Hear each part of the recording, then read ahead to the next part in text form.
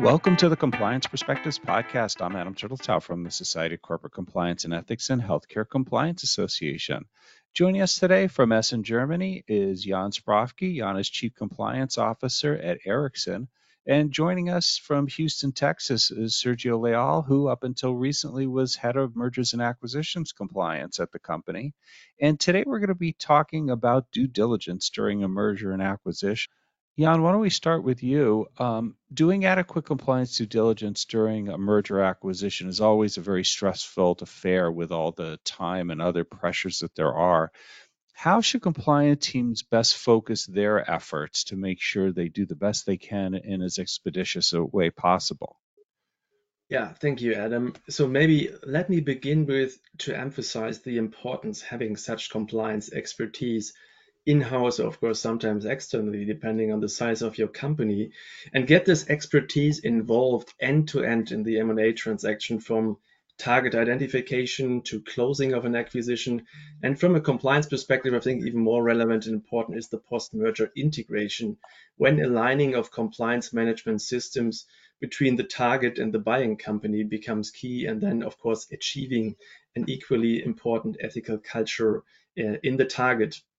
So usually, as you know, what drives you from a buyer side in acquisition due diligence phase is that you want to avoid buying liability and the unknown risk.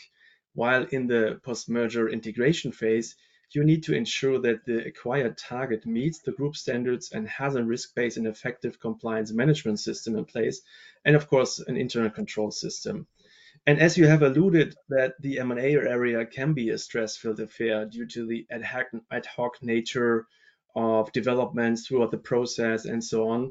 And hence, it's, I think, very important that the compliance unit is fully embedded in the operational M&A dealings, and best, a dedicated compliance officer is a member of the internal M&A team or the governance council. So, and by saying that, I would like to hand over to my colleague Sergio, you have introduced already, because he has been critical at Ericsson to create an M&A compliance playbook, processes, and procedures around that topic, and leading our M&A compliance units in the last 3 or 4 years or so. So, Sergio, probably, what would you say? How should compliance teams best focus their efforts from your rich experience? Thanks, Jan, and thanks, Adam, for the opportunity.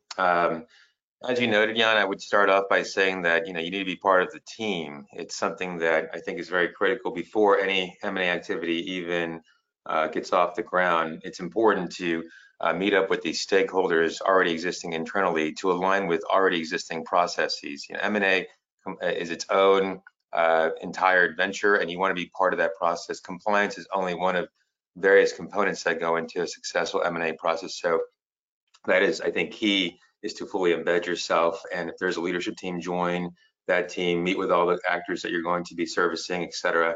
But when it comes to the actual substance of a transaction, you have to move very quickly in these M&A processes. Some of them, can take place over a matter of weeks. You don't always have all the time or even all the information that you would hope to have in a perfect world, of course. But there are three areas that I would recommend people focus on, at least at the outset. And first is the ultimate beneficial ownership of the target company and the nature of the transaction itself. So, are there government-controlled entities involved as owners? Are there any sort of is the ownership transparent? Is it opaque? Do you know who the ultimate beneficiaries will be? Is there a risk potential in the transaction of creating slush funds? Is there some sort of official act involved? I think that's really one of the areas that you need to hone in on. Of course, another area is the operations of the business, right? What kind of work do they do? Are they government contractors? Do they do work in high-risk markets? What sorts of, what is the origin story of the business itself? Is it relying on just a few significant contracts? Does it have a diversified portfolio of clients, et cetera? So you really want to understand the business itself, kind of what sorts of ties may create risk for the acquiring company. And then lastly, you really want to take a look at the company's already existing compliance program and system of internal controls, because ultimately when it comes down to the integration process, that'll be a large area of focus, is ensuring that the compliance program of the newly acquired entity matches or at least catches up if it's not already at the same level of your compliance program. But if there are any significant gaps, oftentimes, especially for smaller entities, they don't have a compliance program. They don't have fully dedicated compliance professionals. Their system of internal controls may be more of a skeletal framework, may be lacking certain areas, have gaps, et cetera. So you want to highlight and pinpoint those things in the pre-acquisition due diligence phase to ensure for a successful integration after closing. So those are the three areas from a substance perspective that I would say a compliance team should focus on from the outset. So obviously you want to focus your efforts, and as you point out, those are three key areas to be looking at. As an organization and compliance team goes through examining those areas and others, what are some of the red flags they should be on the lookout for? Sure. So as I noted, is there government ownership? Are there members? Is this, are you getting into a company that has significant government contracts, especially if that's tied to an organization that doesn't have a robust compliance program?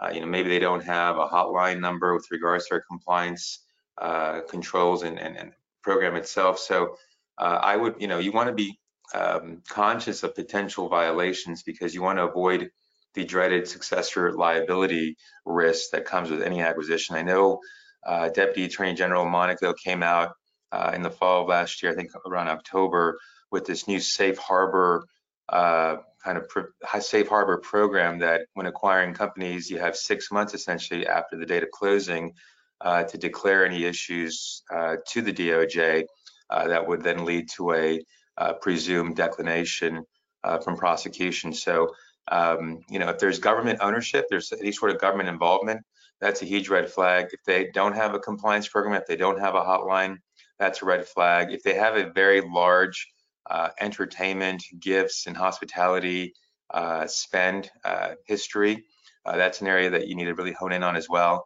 Looking into their third parties, of course, how they manage that risk. If it's not being managed well, if they have no controls whatsoever, that's an area to be concerned about. So those are just some areas off the top of my head that I know I like to focus in on, and if those are present, are significant red flags that we have to account for, especially when we go towards integration. They're not deal breakers, but they, are areas that you have to look more closely into for sure. There's definitely a lot there to take a look at. Now, you mentioned before looking at the compliance program. When there is a compliance program in place, how much time should you spend with the other company's compliance team to assess the risks and how well they're being managed? Sure. So oftentimes, especially when it comes to the acquisitions that we targeted, they tend to be smaller companies. They tend to have maybe no compliance program. They sometimes don't even have a general counsel. But of course, if they do have someone that has drafted some sort of policies, or maybe they had a code of conduct, typically that would be on the legal side, the general counsel. If it is a larger publicly traded company, yes, of course, speak to their compliance team to the extent that you have access to them to understand how they manage their compliance risks. But typically, the companies you acquire are not publicly traded. They're smaller entities. You hope they have an anti-corruption, anti-bribery policy. You hope they have a code of conduct. But yes, I have in the past, Adam, had experience reaching out to, if not their compliance team, their legal team, to get a good sense for how they manage corruption risks. I think it's a good idea in general. And then how deeply should you look into the other company's compliance program itself? I think you should do a full assessment. I mean, that's one of the three areas I highlighted early on that your due diligence should focus on, because ultimately, when it comes to integration planning, you want to know where all the work is going to be. So maybe they have no training regimen. Maybe you need to go through and conduct training right away. Maybe their third-party due diligence process is scant or non-existent. So you want to go in there after integration and really start going into conducting due diligence for their higher risk third parties. So I do think it's a major area of scrutiny that you should look into to the extent that you have, again, in these M&A deals, you don't always have all the information you'd hope to have. But to the extent that you do have that access, the compliance program is one of the three I think, primary focus areas that you should look into, especially with regards to planning integration after closing. So we've talked sort of externally up to this point about what you're doing with the acquiring company, but there's a lot of work obviously internally in your organization. Compliance has to work with the rest of the business unit to try and make this thing happen. So how do you think it's best to set yourself up within the company for successful M&A due diligence? Well, sure. So again, before even an M&A deal is established or is being sought after, it's to develop those relationships, essentially, develop that trust. I think when people think of compliance, they worry that we might be showstoppers, deal breakers. We have to appreciate that there is, risk involved. Now, there's tolerable risk and there's intolerable risk. So you want to be able to communicate with your stakeholders, the folks in finance, the folks leading the M&A deals, that you will present an accurate depiction of the potential corruption risks that the target company may be exposing your company to. But at the same time, you want to come up with mitigation efforts. You want to be able to say, yes, we've discovered that there is government ownership, but we have this plan in place to mitigate that risk. We can carve out some of the ownership. We can pay off or have the acquiring company pay off certain debts before we acquire them, et cetera. Ensuring that the risk then is reduced to the point whereby the company can proceed with the transaction. So it's a matter of building trust, ensuring that people come to you for advice as opposed to seeing you as a police officer looking to kill a deal, because that's not the goal. The goal is not for M&A compliance to stop a deal in the face of a red flag. It's to ensure that the risk is adequately mitigated so that the deal can go through. You want the company to be successful. There's obviously a business strategy and purpose behind why the company is targeting a certain potential acquisition. And you want to be on the side to the extent that you can lawfully and in compliance to see that deal successfully go through. So we only have about a minute or two left. And to the extent you can, I want to take on one last kind of big topic, which is successful integration. Is there one or two tips you can give before we go as to how to ensure that the integration post-acquisition works well? Yes, absolutely. So one of them is conduct a risk assessment immediately after closing. I think that's key to fully understand, because then you'll have all the information. And conduct a thorough risk assessment on their entire operations, their program, compliance program, top to bottom. And then second, you need to be very structured and regimented in the way you create your action items and the way you follow up on those action items. You're oftentimes herding cats. You're dealing with a lot of other functions. It's not just compliance. You're dealing with HR, finance, sourcing, et cetera. But you want to be very structured and regimented. Maybe create a certain cadence of meetings every couple of weeks, especially early on, because again, under the safe harbor program, you have a year essentially, and only a year, unless you get some additional time added, to ensure you mitigate and get rid of those concerns that may have come up along the way. Yeah, I may want to add one thing there that Sergio has mentioned under the risk assessment. Don't underestimate the cultural aspects there. What kind of culture you are buying? Usually the buying company is the larger organization, and you cannot really assess in the due diligence phase. If there is an ethical culture, you assess usually documents, perform some interviews, but really what kind of ethical culture you will find in this target, you will unfold after closing and then during the risk assessment. Don't underestimate that aspect for the overall compliance efforts. I agree with that.